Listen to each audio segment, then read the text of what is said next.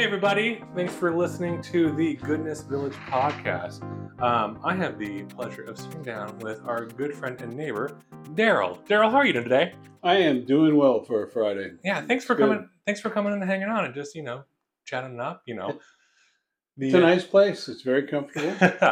Yeah, we try to make it a little comfy around here. Yeah. Daryl, you're one of our more recent folks that moved into the village. How long have you been around here for? May 15th. May 15th. I moved into my unit. I love that you know the date. So Yes. You've been here for a fun and very hot summer. How's it been?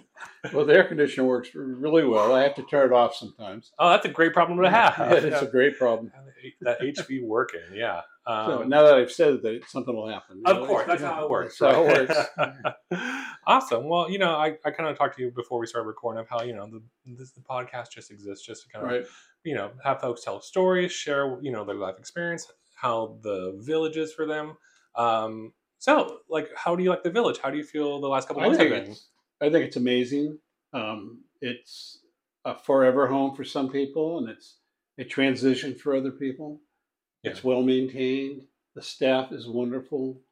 The fact that you get free groceries on Tuesday, you get dinners on Wednesdays and Saturdays. There's always something going on. Vegetables on Friday. And they're fresh. They're right out of the garden. Yeah. So it's pretty amazing. We are so thankful. So for the folks that don't know that are listening, on Fridays, we partner with the Eden Garden, which is an organic garden here on the Friesman Dairy property run by the good folks at Crossman's Church. You said Wednesdays and Saturdays, we have volunteer supported or volunteer run just community dinners where folks can come and provide a meal and hang out. Tuesdays, we work with Ronnie Forbes, and he is with One Nation Dream Makers, and they have a great food program, getting food from restaurants and different grocery stores, and getting them from the shelves to where people need them, just like us. So yeah, that's it. The food's been phenomenal. It's a fun thing whenever we walk into the community center, or what we call the Yellow House, and there's always something on the counter to eat, and it's always good and it's always fresh. And another thing is that everybody gets checked on. That's impressive. I see the staff walking around at night. It's almost like every 2 hours somebody's walking around the property, checking the property, walking by the vehicles, very secure. And everybody's willing to help. It's none of the, you never hear, it's not my job. The food stuff. But you were saying that there always seems to be something going around here at the village. Right. Can you articulate kind of what that looks like for you, or what you've been able to see? Well, we all volunteer basically, and it's nice. We have chickens. I work the chickens 2 days a week. Teresa does a lot of the gardening. We have people like Wayne who does water. Sharon does watering. There's always something to do, and it's not like this is my job. It's you want to help? That's fine. Let's work together. And it's great because it comes off of our, I'm not saying a mortgage, but our rent. And that's nice. And it's equitable for everybody. So if you don't have a job and no income, you're not being charged $650, $700. If you have a job, then it's based on your job at a certain percentage. And it's, like I said, it's very equitable. It works. Everybody here is happy. Yeah, it's the vocational program that we have is really unique because big picture in the village for all of our neighbors, yes, we have program agreements in X, Y, and Z, but big picture, if you're a good neighbor and you pay your rent, that's kind of it. Yeah, pretty much. And if for whatever reason, folks, if you don't have a job or you can't work or what have you, we have so many opportunities here. One of the things that I really like is how they vet people. In other words, I lived on the street for 12 and a half years. Started in 2008 when I had cancer and I didn't have any health insurance. So I wrote checks for $300,000, I think it was $345,000, which was my savings. I was 10 years away from paying off my house, and I lost everything. So I didn't want to have another mortgage. I didn't want to rent from somebody. I decided to live with my vehicle, which was very comfortable. I had an SUV, and I'd go to the gym every day. And I got sick, spent 9 months in the hospital, had to learn how to walk and talk and do all that. And I got out of the hospital, and I was truly homeless then. And I bought a junker car, a little two-seater, I stayed in that for 2.5 years, and I got on the list. And Shawnette was always good about calling me back to let me know where I was on the list. And they vetted me, and I was going to move in May 1st, but I can't remember why we didn't do that. But I moved in May 15th, and I haven't looked back since. That's So, incredible. I did not know that that was your background.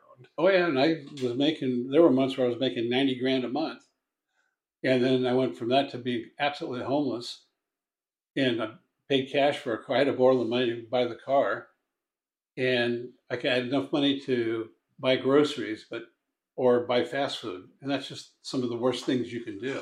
Yeah. Here, you have well planned meals. We get meals from Open Heart Kitchen, That's and right. and Yeah. they're balanced. If I'm a diabetic, so I have to watch what I eat, and yeah, I pick around the food, but the food always has been good. It's excellent.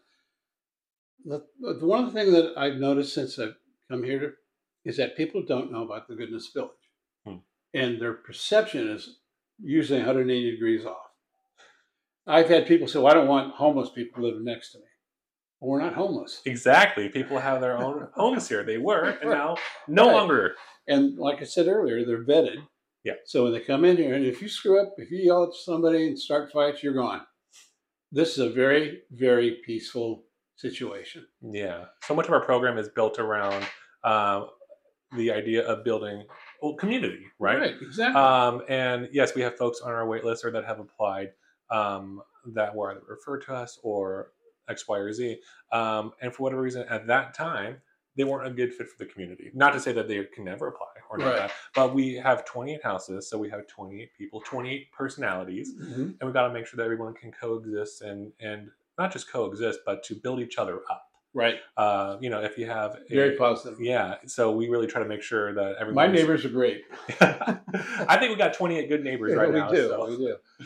And people are willing to do the vocational work. Yeah. Which I think is excellent. It keeps them out of trouble, keeps them from sitting around doing nothing all day, and you're helping the village grow. Yeah, and I've seen people take a sort of, not sort of, people take pride in the community, in the neighborhood. People want to, sign up for vocational. And yes, nobody likes pulling weeds. But when you can say I'm pulling weeds in front of my house or in front of my neighbor's house, in my community, in my neighborhood, there's this kind of the tangible aspect of what home is. And then once, for, our neighbors being unhoused from anywhere from a year, 5 years, 10 years, 20 years, to finally have a sense of belonging physically, people want to take care of that. Yeah, it's really inspiring to see. Well, I tell everybody when I have coffee every morning in Pleasanton. 7 days a week, there's a group of us. They're pretty much all retired except for 3 of us. There's 14 people. 3 of us are still working. I'm looking for a part-time position, and I invite them to come out here, and look at the village, and go on tour with Kim. Kim is our director, and our tours are becoming very popular. Yeah. When I first got here, we'd have 1 or 2 tours, maybe a week, and now we're having 4 and 5, and it's great. People get to see what it's all about. The perception that I hear constantly is, well, I don't want it in my backyard. They're NIMBYs. Yeah. We have to take care of the homeless. All right, give us some ideas. This isn't going to solve the problem. It's going to help the problem. It's a step forward. Like I said, it's a transition for some people. Some people may never leave. It's up to them. Yeah. This I don't want the homeless in my backyard doesn't fly. There are homeless people here. There's no doubt about that. They're everywhere. But to get them into something like this village, which is a nonprofit, so we depend on donations and our fundraisers, they get to see what it's like. I encourage people to come out here. Like, my family lives in Canada, and they didn't know what I took a video and sent it to them, and they were just like, "Wow, that's pretty cool." Because what happened in Nanaimo, where my family lives, they knocked down a block of buildings, literally to the ground, bought 40-foot trailers, split them in half, 20 feet for each group, and within weeks, they were destroyed. There was fires, there was break-ins. And that's the perception people have. That's nothing like that at all. This is such a step forward. It's very progressive. And I'm like a preacher at the pulpit right now. No, I love it. I mean, you're advocating for yourself and for your neighbors. Right. And that's huge. Like we talked about a little bit before, there's a sense of ownership of what we get to do here. And another piece of what we get to do at the village is that we collaborate, at least on my end, on the staff end, and with Kim. Everybody that's moved into the village are either seriously advocating for themselves, saying, "Hey, I'm done being unhoused and I'm ready to get out of this cycle," or they're already connected with other organizations or services like City Serve or Abode Services or local police liaisons, and they're advocating for people that are now our neighbors, saying, "Hey, this person's ready to take the next step." Right. And I like the fact that the police are involved now. Lisa Cavallini in Pleasanton, I've worked with her, and Nicole. And my job with Lisa is to find people that are unhoused, give them some information, let Lisa know if she doesn't already know. She's really on top of things. And we try to get them put placed either through City Serve or a fabulous group like this. I mean, this is so, I don't want to use the word avant-garde, but this is a standalone situation. It's different. It's very different, and it works. Yeah. And that's what I try to get people to see, that this works. Yeah, people want the quick fix, let's just plug everyone into whatever system and homelessness is done. I wish that was the case. That is just impossible. Right. So I think the village is special and unique in a lot of ways is because we are small right now. We got 28 neighbors. So we are starting small and intentional and growing relationships with both. We'd like to grow another 28. Absolutely. Absolutely. We're slowly expanding, but we got to start small. Right. Work out all the kinks. I mean, this program is only 2 years old. Yes. And it's phenomenal. I can't use another word.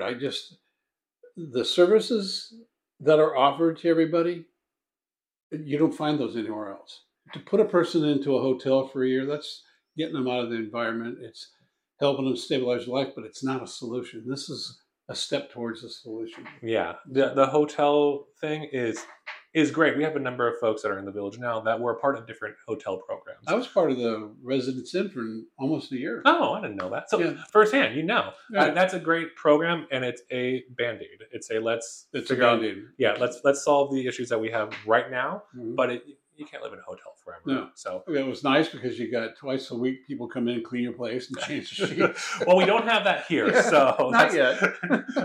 Maybe the next vocational job. Daryl, it's been an absolute pleasure. Thank you.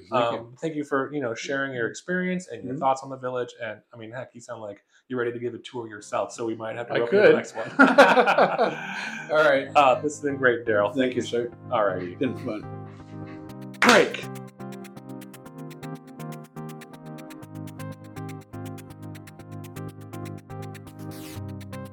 Thanks for listening to the Goodness Village podcast. Production and recording done by our operations team here at the village. Music was created by Club 88 member AJ Parr. If you want to know more about Club 88, this podcast, or Goodness Village, visit our website at gvlivermore.org. Don't forget, new episodes drop on Fridays. And thanks again for listening to The Good Pod.